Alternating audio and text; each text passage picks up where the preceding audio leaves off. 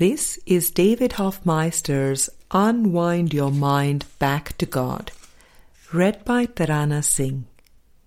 In today's episode, we continue Unlearning the World with Book 2. In Chapter 1, this is Section 8. A question of vigilance. Can the ego be vigilant? Friend, there is a sentence in the text that says, "By deciding against your reality, you have made yourself vigilant against God and His kingdom."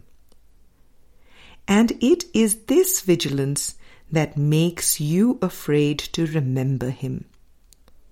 Text chapter 10, section 2. What kind of vigilance is this? Can the ego be vigilant? David: That is a really good question. Let's look at this. In the Course, Jesus says to be vigilant until you no longer need to be vigilant.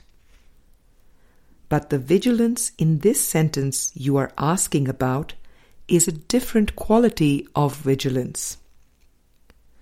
Vigilance is of the ego, as the perceptual realm is of the ego. But it can be used by the Holy Spirit for the purpose of attentiveness.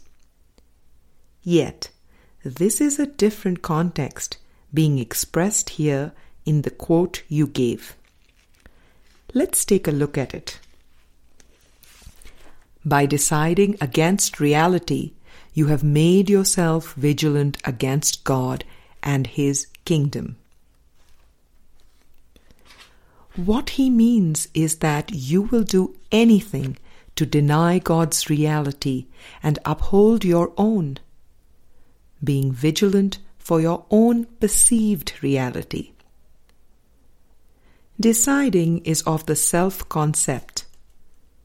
Only the split mind believes in choice or decision. For example, the belief that there is a country called America or Canada is a concept. I am a Canadian. I am an American. I am an African American. I am British. I am Australian. All of these are concepts, and we find ourselves defending them because we believe this is who we are. We believe we have a choice to be who we want to be. We are very vigilant in protecting what we have made. Do you see how complex this I know mind is? What am I not? I am not Canadian. I am not born in a body. I am not the perception. Jesus speaks of this in the book of John. When the Jews asked him how he could not even be 50 years old yet, and still claimed to have seen Abraham, Jesus told them, "Before Abraham was, I am." Jesus is telling us that before Abraham was, I am. There is nothing that comes after I am. I am not the name speaker. I am not the citizenship of the country the body was born in. The Christ is not a label, nor is it a part of time and space. Every time you are upset and you think you know something, it means you want to be right. When you are defending your illusion over God's reality, you are being vigilant against God and His kingdom. And it is this vigilance that makes you afraid to remember Him. Text chapter 10, section 2. That is the key. Because we believe that we really have separated, now we are afraid that we have done something wrong by pretending that we know something other than God's knowledge, which is changeless, eternal love. By pretending that the separation is real, we become fearful of remembering God because we really believe in the impossible. This kind of vigilance is the ego's vigilance, the vigilance of defending illusions. One can only be vigilant in the perceptual realm. Be vigilant for the kingdom, because the mind is very resistant. The egoic mind is vigilant for idols. Be vigilant in exposing of the idols. The calm being of God's kingdom, which in your sane mind is perfectly conscious, is ruthlessly banished from the part of the mind the ego rules. The ego is desperate because it opposes literally invincible odds, whether you are asleep or awake. Consider how much vigilance you have been willing to exert to protect your ego, and how little to protect your right mind. Who but the insane would undertake to believe what is not true, and then protect this belief at the cost of truth? Text chapter 4, section 3. What you have made is false knowledge, and the split mind is very vigilant in keeping it. This is what maintains the world seemingly in its chaotic state, thinking that we know something. In fact, we cannot know anything in the perceptual realm. Right-mindedness is the correction of this wrong-minded attempt to order one's reality.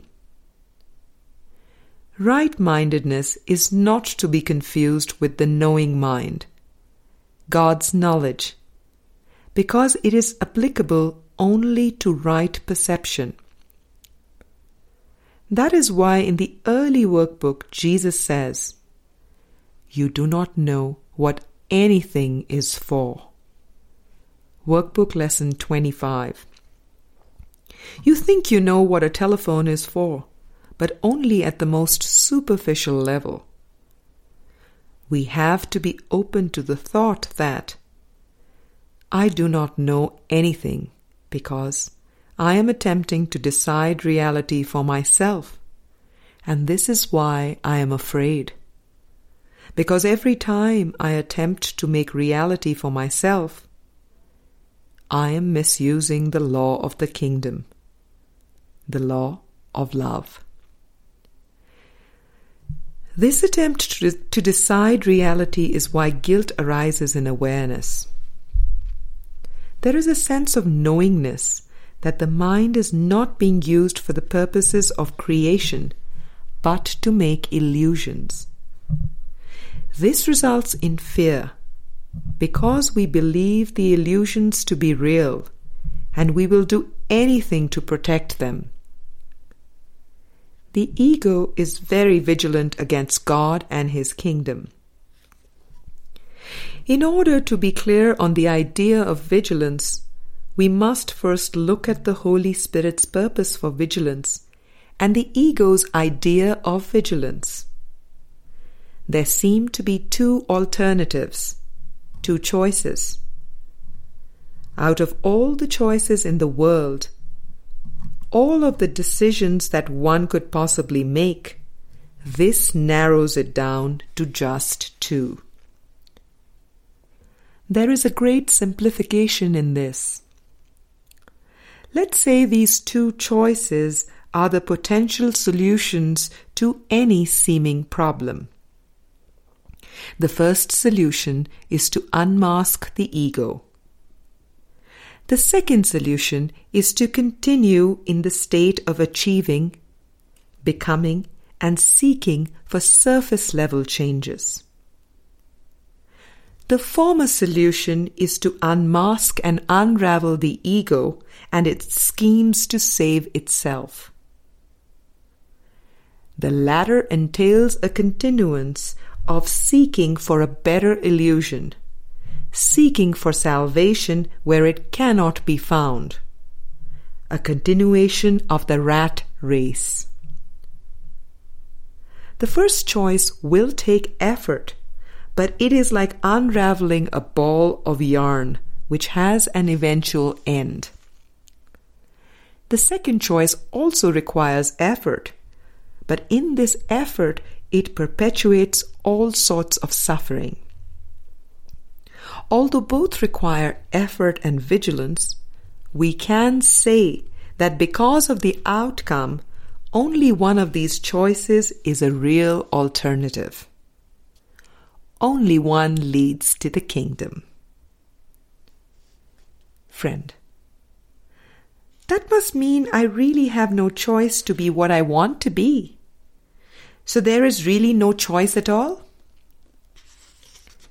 David, if there is one choice, then there must be no choice, because choice implies two or more. If there is only one real choice that leads to reality, then there is no choice. The choice for the right mind is really just a choice to have the Holy Spirit decide for you. One really never had a choice, but an illusion of choice. But this is too simple for the ego. The ego needs something to be for or against, or it will cease to exist. The ego uses concepts, ideas, and beliefs. It attaches itself to these ideas and then thinks that this is who it is. I am an American. I am Catholic. I am Buddhist.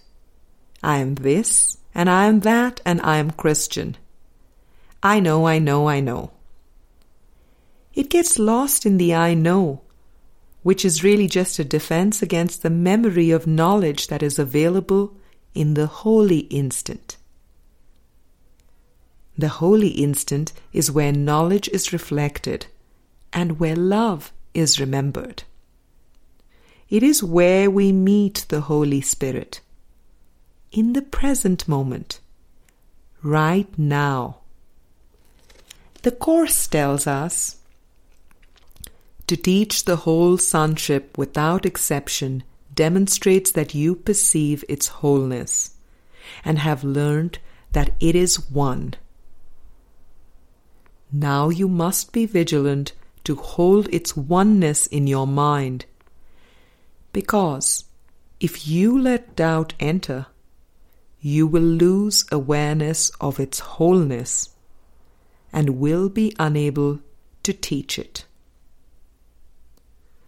The wholeness of the kingdom does not depend on your perception, but your awareness of its wholeness does.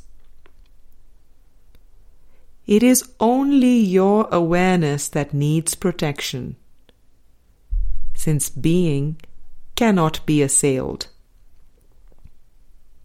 Yet a real sense of being cannot be yours while you are doubtful of what you are.